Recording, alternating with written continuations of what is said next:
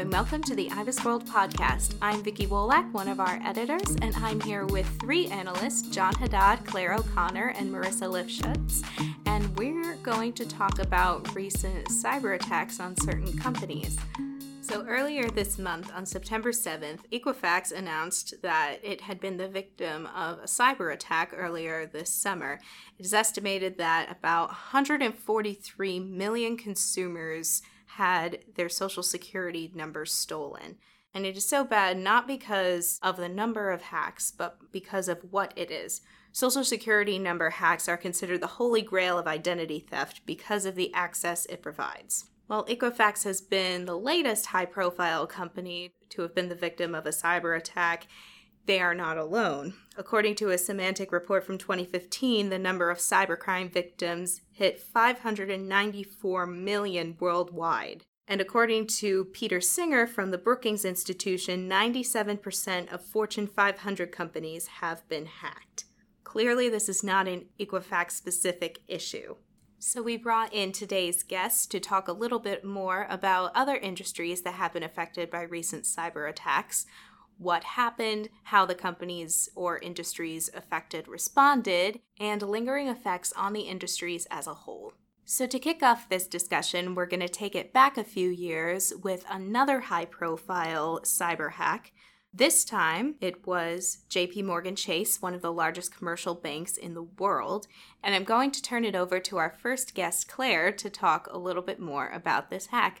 Hi, Claire. Welcome to the studio. Hi. So in October 2014, JP Chase stated in an SEC filing that more than 70 million households and 7 million businesses may have had private data compromised, which in turn, that's about 83 million customers.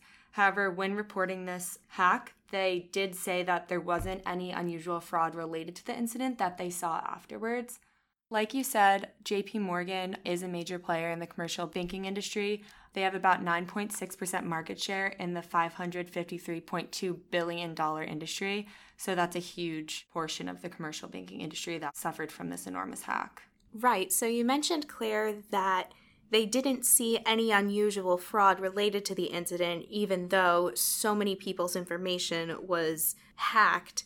So in reality, how bad was this hack? To put it in perspective, it was the worst and biggest breach of customer data from a financial institution in the United States history.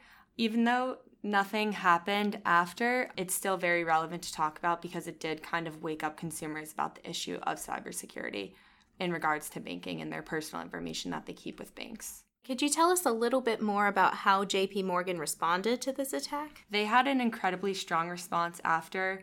Following the hack, JP Morgan invested heavily in security and built a security team of more than 1,000 people, including ex-military, whose sole purpose was to fend against and deal with security breaches. In their quarterly report that they published in August 2015, JP Chase highlighted that the budget for cybersecurity was going to increase to $500 million. So they responded really strongly, which helped them among their customers and consumers. So about the consumer reaction, what happened to the JP Morgan customer base after this hack? So following the hack, the consumer became much more aware of cybersecurity and of the potential that their information could be stolen. And there was an outpour of ways to protect yourself against this. Additionally, it's important to take into account that JP Chase only had evidence that contact information was stolen, so like email addresses, personal names, and home addresses. If it had been more important information like social security numbers, the consumer reaction might have been more negative. But JP Morgan as a company did not suffer that much. According to Ibis World, their industry-relevant revenues increasing at an annualized rate of 0.3% to $52.9 billion. So that's important to note because even though they're increasing at a slower rate, they're still following in trend with the industry overall. So they didn't have that much of a negative impact due to the hack. That's very interesting because one would think that some of the most sensitive information on consumers would be in commercial banks. However, another industry where even more sensitive information than just addresses and email addresses were kept was the retail industry, and the retail industry has also been the victim of several high-profile data breaches over the past few years.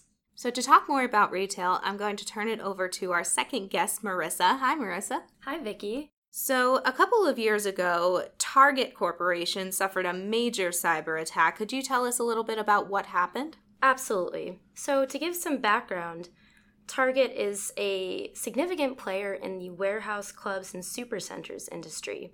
This industry has an estimated revenue of $459.7 billion in 2017, with Target's industry-specific revenue accounting for $14.1 billion, giving the company 3.1% market share.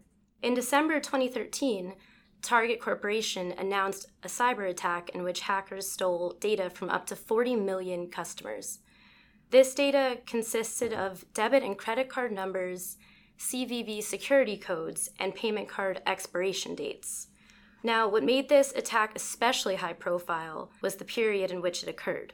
The attack affected customers shopping at Target stores in the 3 weeks between Black Friday and December 17th, right at the peak of the holiday shopping season.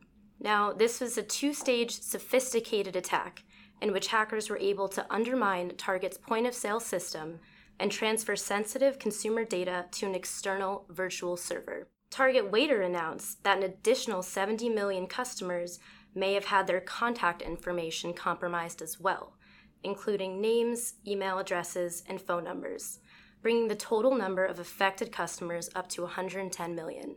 Wow, so that was a pretty significant attack from a consumer's perspective. So how did Target respond?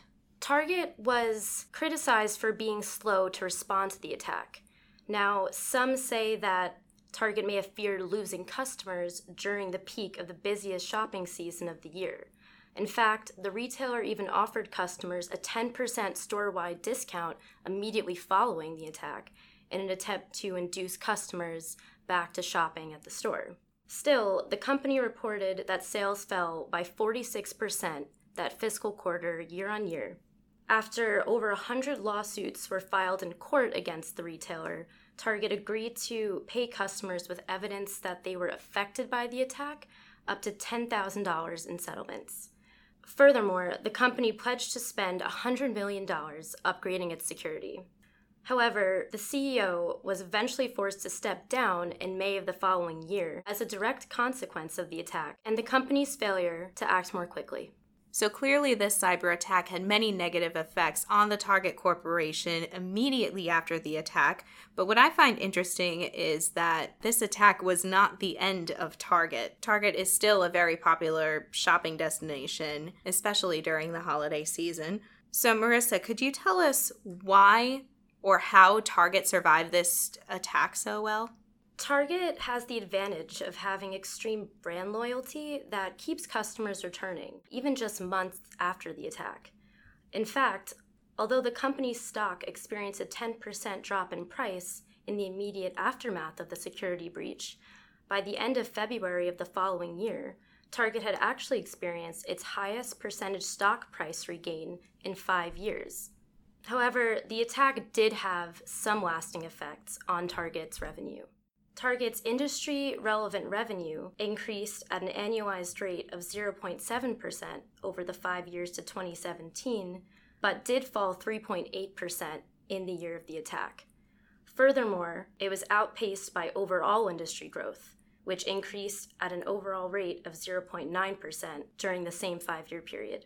So it seems to me, Marisa, that in the aftermath of this attack, it was brand loyalty that kept Target afloat. Is that correct? I would definitely agree. Okay, but not all industries have the luxury of brand loyalty to keep them afloat after a cyber attack. In contrast, in the healthcare sector, oftentimes it was the difficulty of switching healthcare providers that kept consumers with their healthcare provider after a cyber attack.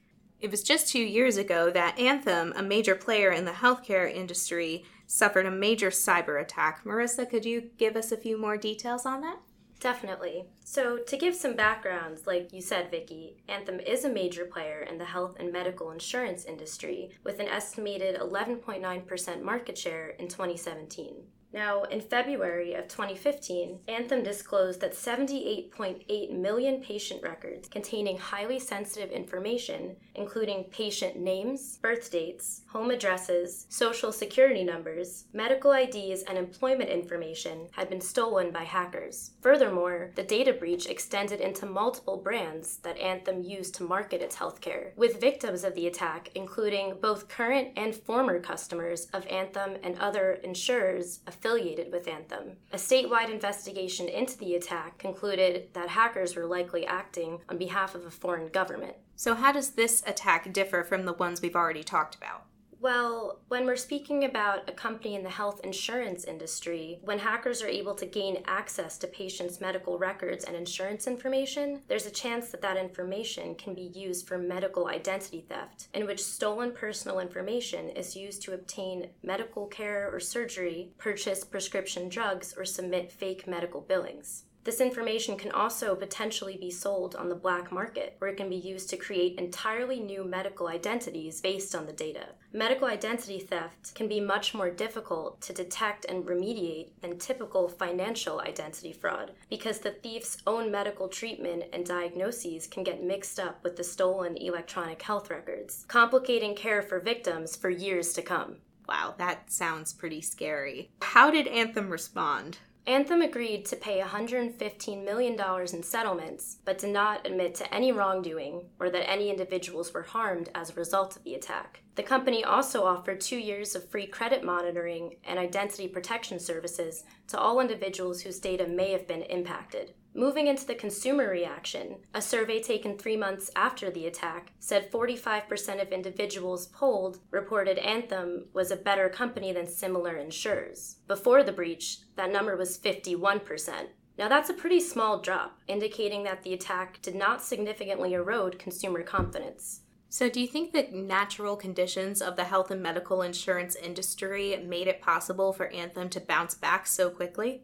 Yes, definitely. I think that the complexity of the industry made it more difficult for people to switch insurance carriers. So the Anthem cyber attack was different than the other attacks we've talked about in many ways, not the least of which being that it is presumed to be the work of a foreign government. That was also a similar situation to one of the most high-profile data breaches in recent years on Sony Corporation, which happened in October of 2014. So I'm going to turn it back over to Claire. And Claire, could you give us a quick refresher? This was probably one of the cyber attacks that was most talked about in the news for the longest period of time. But because this is the news cycle in 2017, can you give us a little bit of a summary as to what happened? Yeah, definitely. So like you said, the hack happened in October 2014. Hackers broke into the computer systems of Sony Pictures Entertainment and stole confidential documents and posted them online in the following weeks. The stolen information exposed email chains between executives and actors and other personal information like contracts, salary lists, social security numbers of employees, and 5 movies, one of which was yet to be released. So they stole a plethora of information.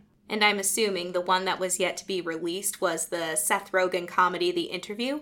Yeah, that actually connects to kind of how Sony responded after this hack. They canceled plans to release The Interview, which was a highly controversial movie, which they felt could have been one of the causes for this hack. So they canceled the plans to release it theatrically on Wednesday. In addition to that, they also hired an anti-piracy firm that tried to remove links to download this information to prevent people from accessing the stolen information, like the leaked email chains. So you said that this particular movie might have been a reason as to why Sony was targeted in particular. Could you tell us a little bit more about that? The Interview is a film about the North Korean dictator, so they felt that the hackers were targeting Sony particularly, which is important to note because this kind of hack wasn't necessarily a target on the entertainment industry or the movie and video production industry, whereas they were specifically targeting this specific corporation. So unlike the other hacks we've discussed so far in this episode, the Sony Corporation didn't have much consumer information on file. What these hackers were after was intellectual property. So that being said, what was the general consumer response to this attack? Brand perception for Sony fell dramatically as a result for this attack. According to the YouGov Brand Index service, which polls about 4,300 consumers per day, in a sample that's representative of the United States population. Their brand index is a weighted metric indicating a positive or negative perception, and immediately following the hack, Sony fell to 11 from 13, and then in the following weeks, it fell to 3. It's important to keep in mind that this wasn't the only hack that Sony had become victim to. They were also hacked in 2011. Their PlayStation network was compromised, and personal information of millions of gamers were stolen. So it's definitely important to note that consumers were well aware of this and had an idea that this wasn't kind of the first time that Sony had fell victim to this kind of attack. The negative impact of the hack can be seen in their revenue. Sony's industry-relevant revenue is falling at an annualized rate of 1.6% to $4.1 billion over the 5 years to 2017 in the movie and video production industry. After 2014, Sony's industry-relevant revenue decreased by 9.2% from $5.2 billion to $4.7 billion in 2015. This contrasts with the industry at large. The movie and video production industry is growing at an annualized rate of 2.5% to $43.9 billion over the 5 years to 2017. So it just shows you that immediately following the hack, Sony's revenue dropped and has continued to drop and is not following the same trend as the industry, which can be directly related to the negative consumer perception that they received after the hack.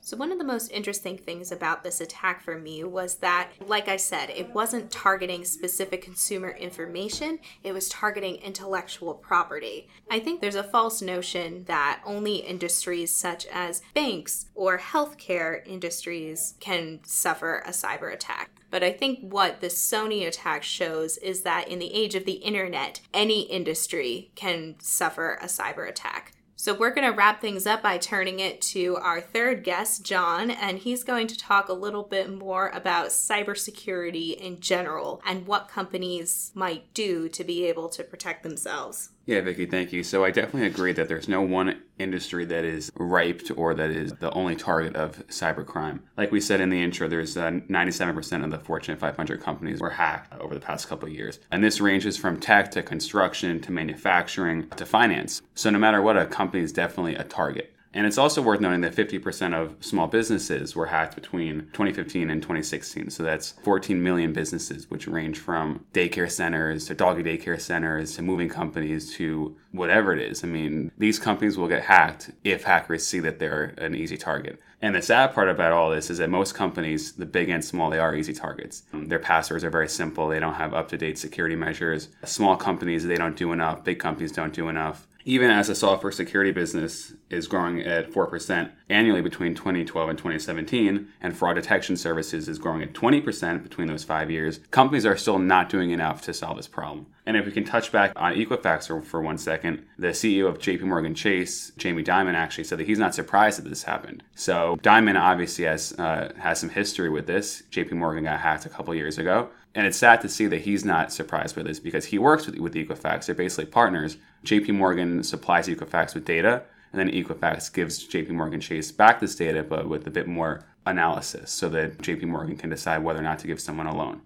So I guess what we can conclude from that data and those testimonies you just mentioned, Jon, is that A, this is a widespread problem and it's not just concentrated to a few industries, and B, cyber attacks happen a lot more often than the media reports. Would you say that's accurate? Absolutely. I liken it to if you're watching SportsCenter and you're watching a baseball game, they only show you the home runs mainly. But there are singles and there are doubles and there are triples that happen throughout the entire game. And there are thousands of attacks that happen every single day that we just never hear about. It's the once a year, the twice a year, you're going to hear about 100 million accounts got stolen or social security numbers got hacked. But that happens so infrequently that we turn our attention away from these cybersecurity measures after a couple weeks. Because then there's a new story that's breaking, even though this is happening every single second of the day. And also, if consumers thought every second of every day about all of the cyber attacks that were going on, I think we'd all go crazy. And the interesting thing about these cyber attacks is cyber hackers don't even need to use the stolen information. This information can simply be stolen as an intimidation tactic. Yeah, and that's also one of the scary parts. We don't know the motives behind most of these attacks. With the exception of Sony, which we think is an attack caused by North Korea based on the movie that Sony was set to release, we really don't ever know whether it was a country or a foreign entity behind any of these attacks. We don't know if it was some guy in their basement. We don't know if it was a school club. We don't know what it is. We don't know why they do it. We don't know who does it. In fact, after JP Morgan got hacked a couple years ago, President Obama was given information by his Homeland Security team every single day about the hack. And the one question they couldn't answer was why. Nobody knew why they did it. Nobody knew who did it. And until you figure out the who and the why, you're really not going to know the how. How can we stop this? And this is going to keep on going until we can finally solve why these are occurring in the first place. So as you said, we may not be able to solve the why or the how these things are happening, but is there anything consumers can do now to protect themselves against a cyber attack? Yeah, so there's a couple different things. First of all, privacy advocates and experts in the security field, they always tell people not to use open Wi-Fi. So always be aware if you're at a Starbucks or if you're in an airport, because somebody can always, using the same Wi-Fi as you, get into your computer. And another thing that experts say to do is to enable two-step verification on all of your accounts, so that basically you enter your password, and then that's the first step. The second step will be Gmail or Facebook or Yahoo Mail will shoot you a text message with a code. And that means that only using your phone, you have that code, and then you can enter your account that way. Would a security question also be another form of two-step verification?